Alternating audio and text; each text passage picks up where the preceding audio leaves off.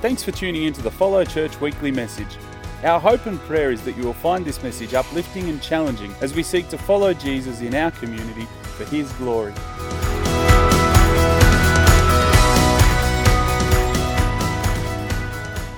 Genesis chapter 31, I'm reading from the NIV. Jacob heard that Laban's sons were saying, "Jacob has taken everything our father owned and has gained all this wealth from what belonged to our father." And Jacob noticed that Laban's attitude toward him was not what it had been. Then the Lord said to Jacob, "Go back to the land of your fathers and to your relatives, and I will be with you." So Jacob sent word to Rachel and Leah to come out to the fields where his flocks were. He said to them, "I see that your father's attitude toward me is not what it was before, but the God of my father has been with me. You know that I have worked for your father with all my strength, yet your father has cheated me by changing my wages 10 times. However, God has not allowed him to harm me. If he said, 'The speckled ones will be your wages,' then all the flocks gave birth to speckled young. And if he said, 'The streaked ones will be your wages,' then all the flocks bore streaked young. So God has taken away your father's livestock and has given them to me. In breeding season, I once had a dream in which I looked up and saw the male goats mating with the flock were streaked, speckled, or spotted. The angel of God said to me in the dream, 'Jacob.' I answered, 'Here I am.' And he said, 'Look up and see that all the male goats mating with the flock are streaked, speckled, or spotted. For I have seen all that Laban has been doing to you. I am the God of Bethel, where you anointed a pillar and where you made a vow to me. Now leave this land at once and go back to your native land.' Then Rachel and Leah replied, 'Do we still have any share in the inheritance of our father's estate? Does he not regard us as foreigners? Not only has he sold us, but he has used up what was paid for us. Surely all the wealth that God took away from our father belongs to us and our children. So do whatever God has told you.' Then Jacob put his children and his wives on camels, and he drove all his livestock ahead of him, along with all the goods he had accumulated in Paddan Aram, to go to his father Isaac in the land of Canaan. When Laban had gone to shear his sheep, Rachel stole her father's household gods. Moreover, Jacob deceived Laban the Aramean by not telling him he was running away. So he fled with all he had, crossed the Euphrates River, and headed for the hill country of Gilead. On the third day, Laban was told that Jacob had fled. Taking his relatives with him, he pursued Jacob for 7 days and caught up with him in the hill country of Gilead. Then God came to Laban the Aramean in a dream at night and said to him, 'Be careful not to say anything to Jacob, either good or bad.' Jacob had pitched his tent in the hill country of Gilead when Laban overtook him, and Laban and his relatives camped there too. Then Laban said to Jacob, 'What have you done? You deceived me, and you've carried off my daughters like captives in war. Why did you run off secretly and deceive me? Why didn't you tell me so I could send you away with joy and singing and the music of timbrels and harps? You didn't even let me kiss my grandchildren and my daughters goodbye. You have done a foolish thing. I have the power to harm you, but last night the God of your father said to me, "Be careful not to say anything to Jacob, either good or bad." Now you have gone off because you long to return to your father's household. But why did you steal my gods?" Jacob answered Laban, "I was afraid because I thought you would take your daughters away from me by force. But if you find anyone who has your gods, that person shall not live. In the presence of our relatives, see for yourself whether there is anything of yours here with me, and if so, take it." Now Jacob did not know that Rachel had stolen the gods. So Laban went into Jacob's tent and into Leah's tent and into the tent of the 2 female servants, but found nothing. After he came out of Leah's tent, he entered Rachel's tent. Now Rachel had taken the household gods and put them inside her camel's saddle and was sitting on them. Laban searched through everything in the tent, but found nothing. Rachel said to her father, Don't be angry, my lord, that I cannot stand up in your presence. I'm having my period." So he searched but could not find the household gods. Jacob was angry and took Laban to task. "What is my crime?" he asked Laban. "How have I wronged you that you hunt me down? Now that you have searched through all my goods, what have you found that belongs to your household? Put it here in front of your relatives and mine, and let them judge between the two of us. I have been with you for 20 years now. Your sheep and goats have not miscarried, nor have I eaten rams from your flocks. I did not bring you animals torn by wild beasts. I bore the loss myself. And you have demanded payment from me for whatever was stolen by day or night. This is my situation. The heat consumed me in the daytime, and the cold at night, and sleep fled from my eyes. It was like this for the 20 years I was in your household. I worked for you 14 years for your 2 daughters, and 6 years for your flocks, and you changed my wages 10 times. If the God of my father, the God of Abraham, and the fear of Isaac had not been with me, you would surely have sent me away empty-handed. But God has seen my hardship and the toil of my hands, and last night he rebuked you." Laban asked Jacob, "The women are my daughters, the children are my children, and the flocks are my flocks. All you see is mine. Yet what can I do today about these daughters of mine, or about the children they have borne? Come now, let's make a covenant, you and I, and let it serve as a witness between us." So Jacob took a stone and set it up as a pillar. He said to his relatives, "Gather some stones." So they took stones and piled them in a heap, and they ate there by the heap. Laban called it Jegar Sahadutha, and Jacob called it Gilead. Laban said, "This heap is a witness between you and me today. That is why it is called Gilead." It was also called Mizpah, because he said, "May the Lord keep watch between you and me when we are away from each other. If you mistreat my daughters, or if you take any wives beside my daughters, even though no one is with us, remember that God is a witness between you and me." Laban also said to Jacob, "Here is this heap, and here is this pillar I have set between you and me. This heap is a witness, and this pillar is a witness, that I will not go past this heap to your side to harm you, and you will not go past this heap and my pillar to my side to harm me. May the God of Abraham and the God of Nahor, the God of their father, judge between us." So Jacob took an oath in the name of the fear of his father Isaac.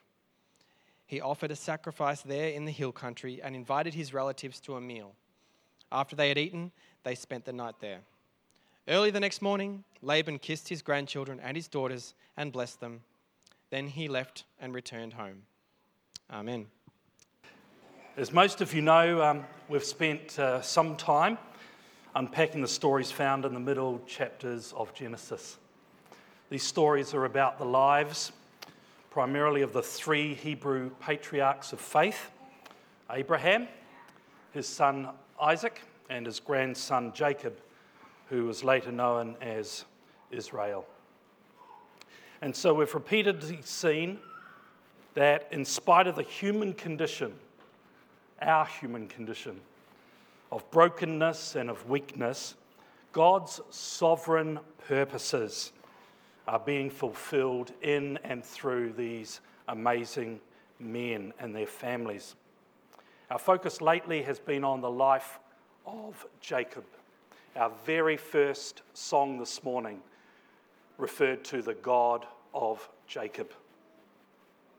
We've been embroiled in the detail of the deep-seated family hostilities that characterize his life, especially between him and his brother, his twin brother, Esau. We've discovered that he's a determined man. Some would even call him ruthless. True to his name, which doesn't only mean deceiver, but more literally grabber, he has shown himself to be a con artist, a liar, a manipulator. And then we've seen him leaving home in Beersheba, that's in the south of modern Israel, and travelling north and settling in Haran. This is situated on the border of modern Turkey and Syria. Just think about that for a moment. Home to the modern Kurds. That's where we're situated today. By the way, one of my absolute favourite artists, Marc Chagall. I thought I'd put him up there. In order for us to understand the context of today's passage in chapter 31, we need to see that it lies between two significant encounters that Jacob had with God. The first is at a place called Bethel on the left, and the second at a place called Peniel. The first occurs as he's about to venture out of the land of promise, and is found back in chapter 28. And it says, at sundown he arrived at a good place to set up camp, and there he stopped for the night. And Jacob found a stone to rest his head against, and he lay down to sleep. And he dreamed.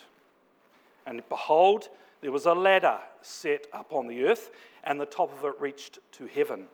And behold, the angels of God were ascending and descending on this ladder or this staircase.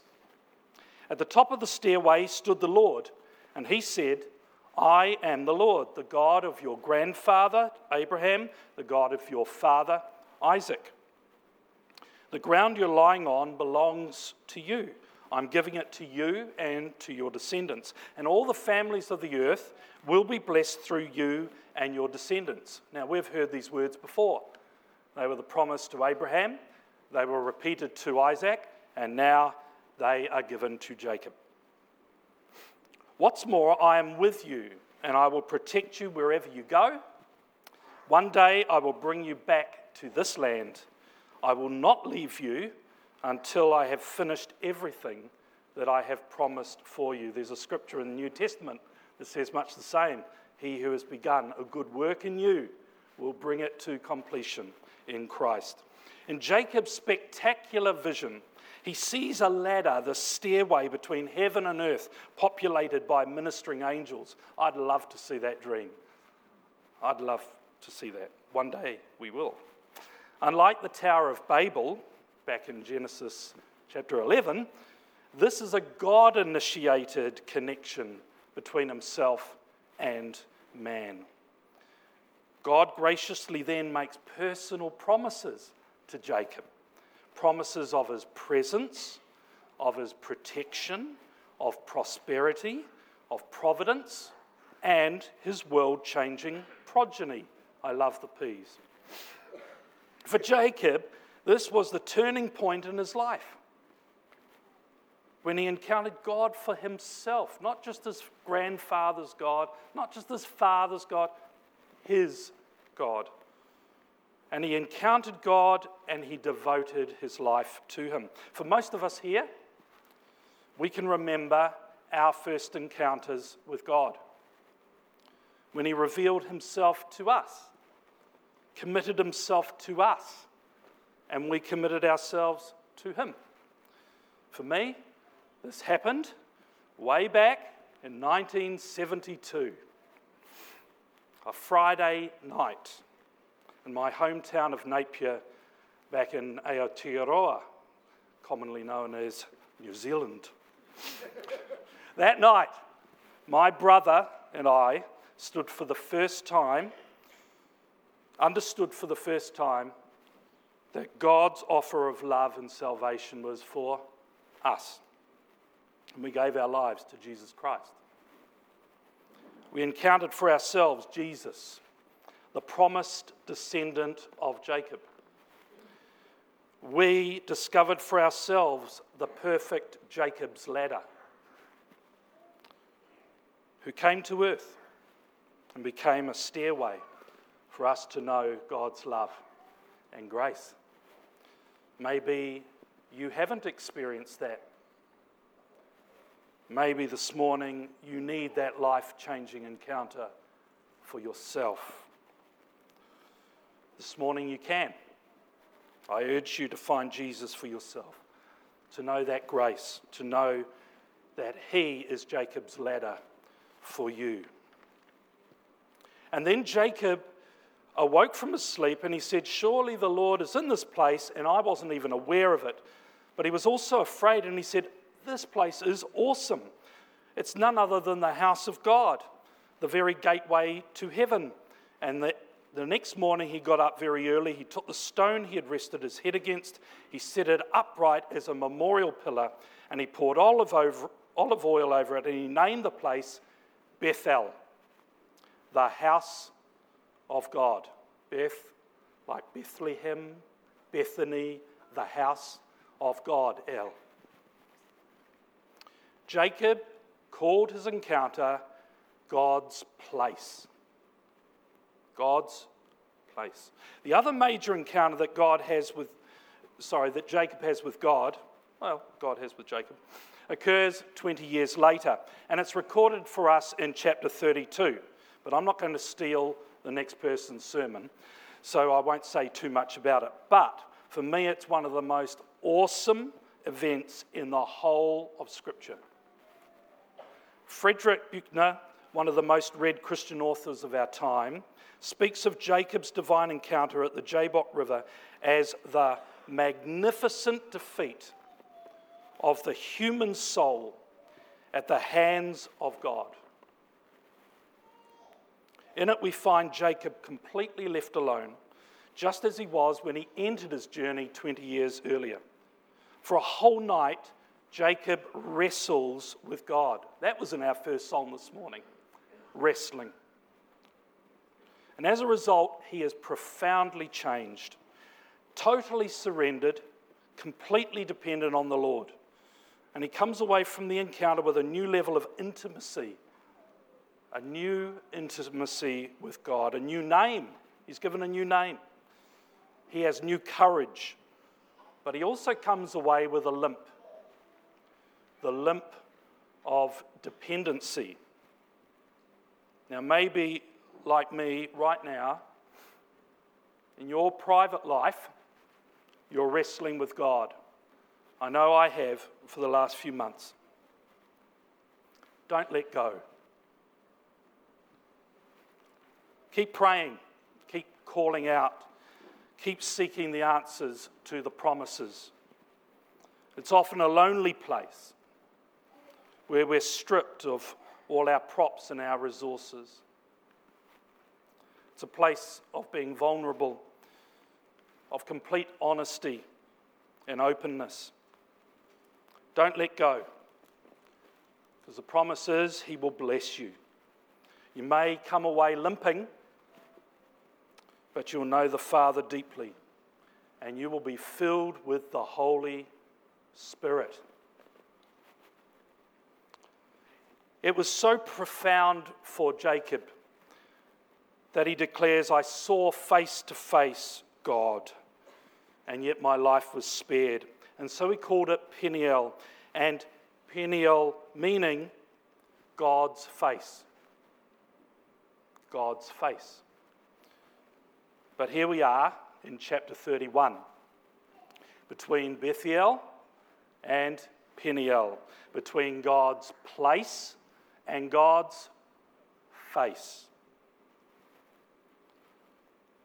between the ladder and the limp.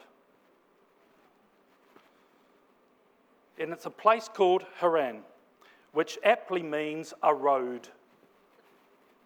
Maybe because it was on the main caravan route between, in that Fertile Crescent you see on Bible maps at the back of Bibles, on that Fertile Crescent between Persia and Africa. Jacob's road has seen him working for his uncle Laban, as we've just read, for 20 years in the mountainous region of Haran. Now, I thought about this. There's the road. If captured on a Facebook post, things would look pretty rosy. You'd see him proudly posing with his uncle as he learns how to farm. You'd see him with his lovely wife, Rachel, on their wedding day. A few years later, you would see a video clip of him playing with his 11 boys and one girl called Dinah. You might then read a post about how he's used an unusual method to genetically engineer the very best of sheep and goat breeds, and how well off he is as a result. But as we all know, Facebook posts don't really tell the full story of our lives. Actually, he's met his match in Uncle Laban. He's been tricked, he's been deceived, he's been completely ripped off. There are jealousies, there are conflicts, there are false starts, there are doubts, struggles with fear, empty feelings of powerlessness, exhaustion, questioning of where God is in all of this. To know Jacob's story is to know his life was actually one of unending struggles. And in Jacob's story, I'm sure we can recognize ourselves. We've had an encounter with God perhaps years ago, and we know we're saved. We know we're forgiven. We've just been singing about that. Reconciled. But life between the occasional Facebook posts is still very complicated. The road is full of struggles and challenges, of disappointments and questions. But a lot else has been happening in Jacob's life over the last 20 years, but they're not so evident. Jacob has been transformed by God, slowly but surely. The message planted years before has been getting through to Jacob. In Genesis 30, we saw Jacob, who was tempted to trust in his own skill, his own schemes to bring about his prosperity. But Genesis 31 is when he's relating the source of that prosperity to his wives, Leah and Rachel. He doesn't mention one thing about his own skill. He entirely credits it to the Lord.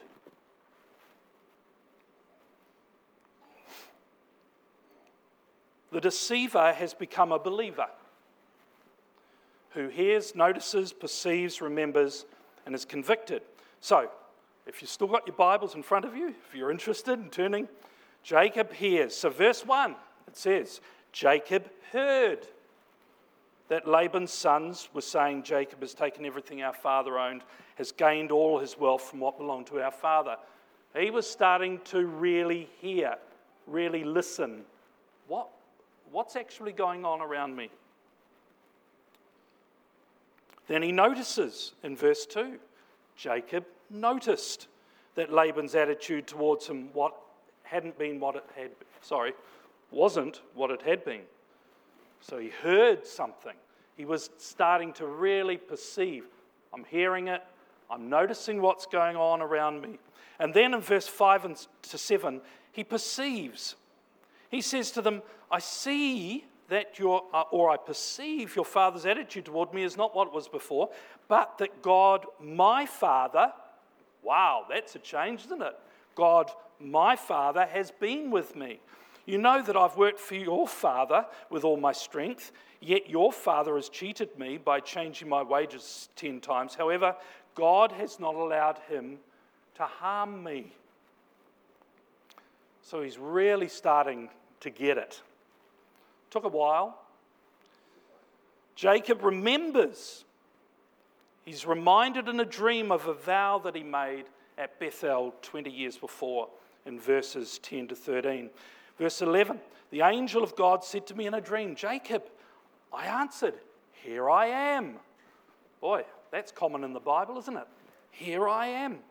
And I am the God of Bethel, where you anointed a pillar and where you made a vow to me. And he remembers what was promised by God at Bethel, God's place, remember. I'm with you, God had said. I'll protect you wherever you go, and one day I'll bring you back to the land. I will not leave you until I've finished everything I want to accomplish through you. And he remembered that if God was faithful, he would follow. He had made a vow, and God was reminding him of that again. These are good things to bear in mind. If you're seeking the Lord for your leading, are you really trying to listen? Are you noticing? Are you perceiving things around you? Are you remembering what the Lord has done in your life before? And then over in verses 3 to 5 of the next chapter, we read that Jacob's conscience had been convicted and that he needed to reconcile himself with his brother Esau. So all of these things are going on in his heart and in his mind. He's increasingly ready to face himself and face the future with less reliance on his own understanding, his own resources, his own tactics, and far more dependency upon God. And they come together in the same way as we often find God ordering our own circumstances to show us a path we should take. So my question to you, to myself, is what are we hearing? What are we noticing? What are we perceiving, remembering? What are we being convicted of? Are you being sensitive to the Holy Spirit? Because those are the sorts of things that God will use. Perhaps you're being reminded of vows that you've made to the Lord in the past.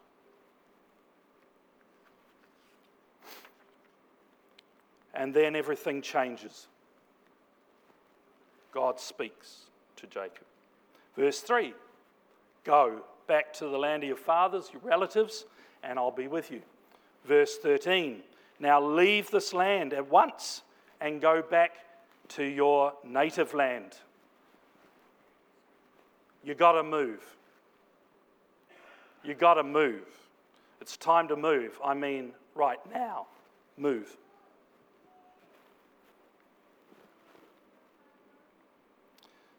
You know, the tape has been running inside his head for years, but it's interrupted by God's voice.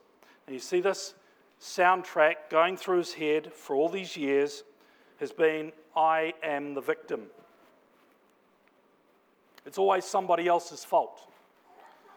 Esau's fault, my father's fault, Laban's fault, Laban's son's fault, my wife's.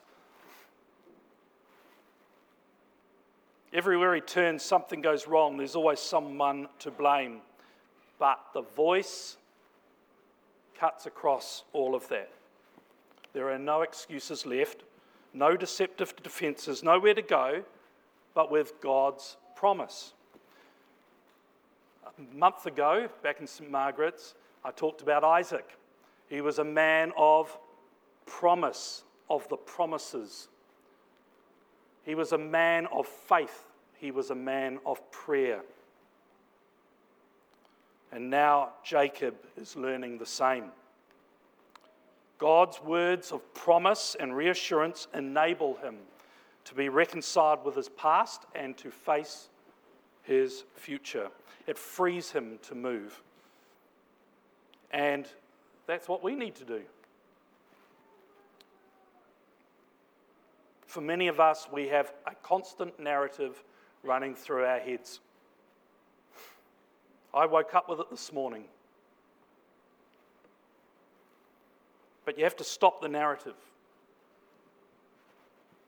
that keeps you bound, blaming others, blaming yourself. And you've got to move. Will you be like Jacob, who confronted his failures, his weaknesses, his sins, all the things that were hurting him, and was willing to move? Move to that place of full surrender and dependency. It takes courage. But when you hear that call, that voice, along with all those circumstantial pointers, the only response really is to obey without delay. Jesus said, if anyone would come after me, let him deny himself, take up his cross, and follow me, for whoever would save his life will lose it, but whoever loses his life for my sake and the gospel's will find it.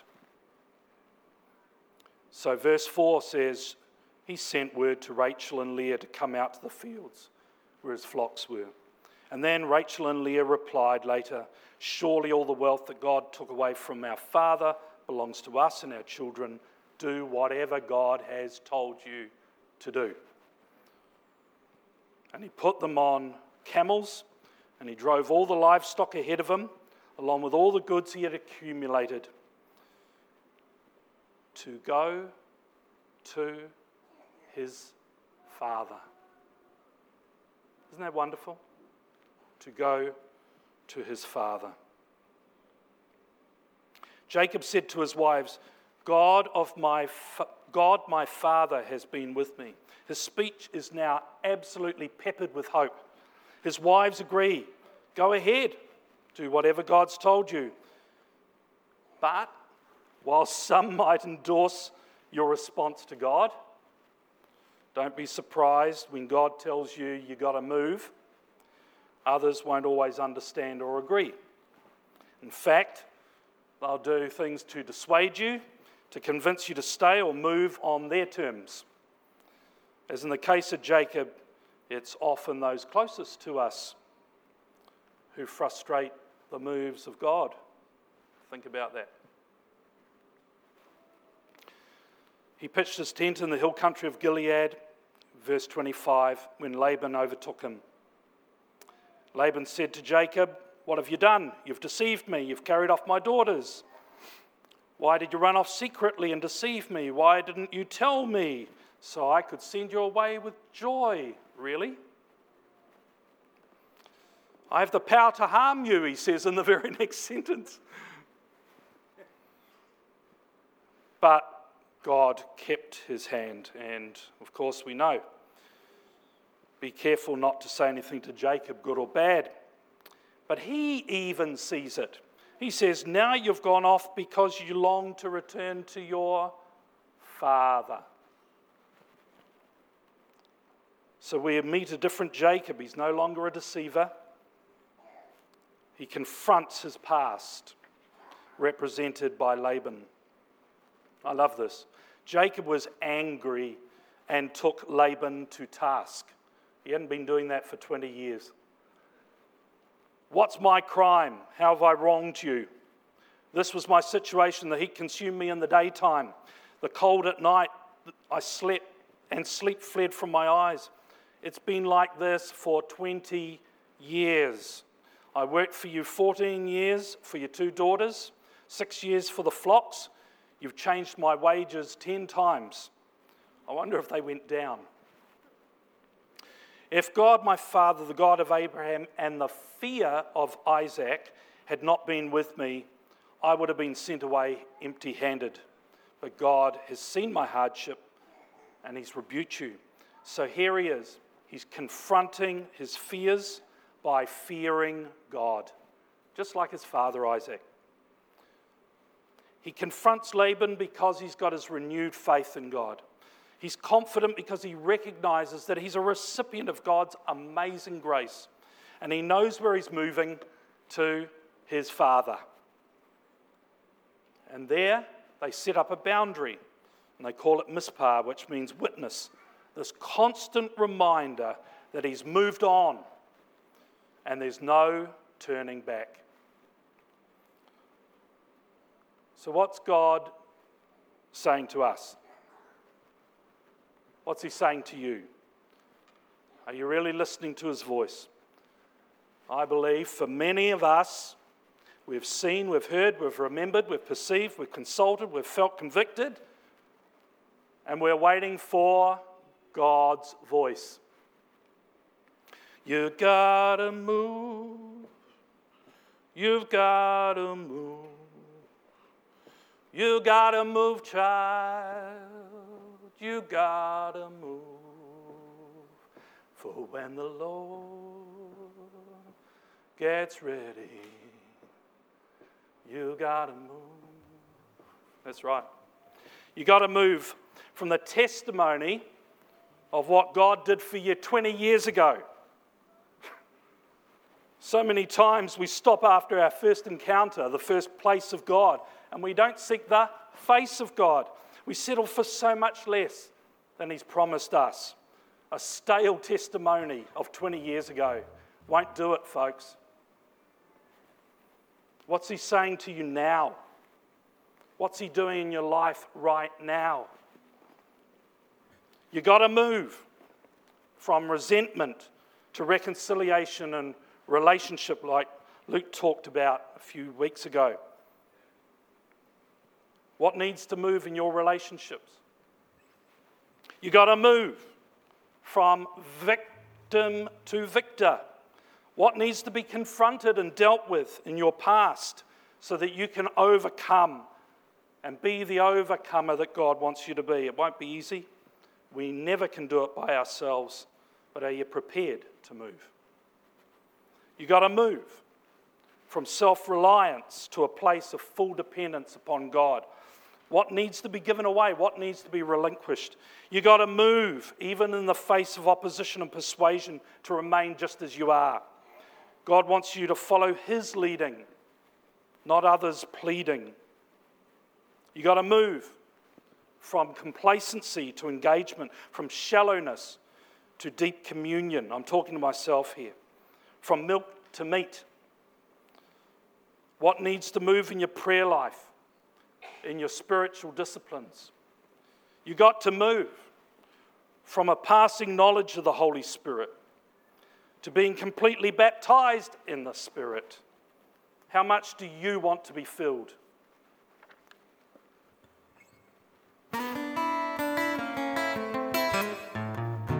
You got to move. You got to move. You got to move, child. You got to move. For when the Lord gets ready, you got to move. You got to move. Yeah. You got to move. You got to move, child. You got to move. For when the Lord gets ready, you gotta move. You may be high, you may be low, you may be rich, you may be poor, but when the Lord, He gets ready, you gotta move. Join in, you gotta move. You gotta move. You gotta move, child. You gotta move. For when the Lord gets ready, you gotta move. You may run so you can't be caught. You may hide so you can't be found. But when the Lord gets ready, you gotta move. Let's stand. You gotta move. You gotta move. Yeah. You gotta move, child. You gotta move. For when the Lord gets ready, you gotta move one more time. You gotta move, yes. You gotta move. You gotta move, child. You gotta move, for when the Lord gets ready, you gotta move.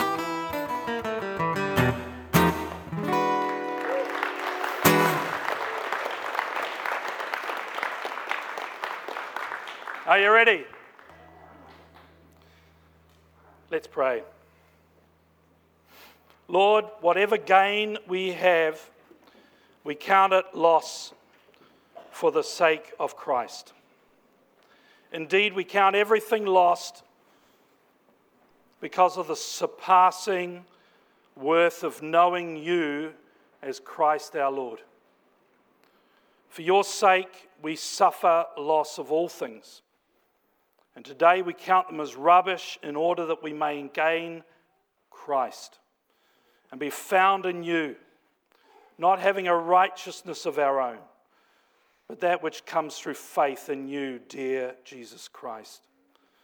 The righteousness from God that depends on faith, that we may know you, that we might know the power of your resurrection, that we might share in your suffering, Lord, and become like you in your death.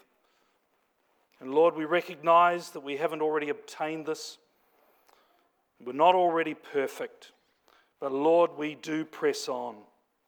We press on to make it our own because you, Lord Jesus, have made each one of us your own. And one thing we all do, we forget what lies behind. We strain forward to what lies ahead. And we press on toward the goal for the prize of the upward calling of God in our Saviour and Lord, Jesus Christ. Amen.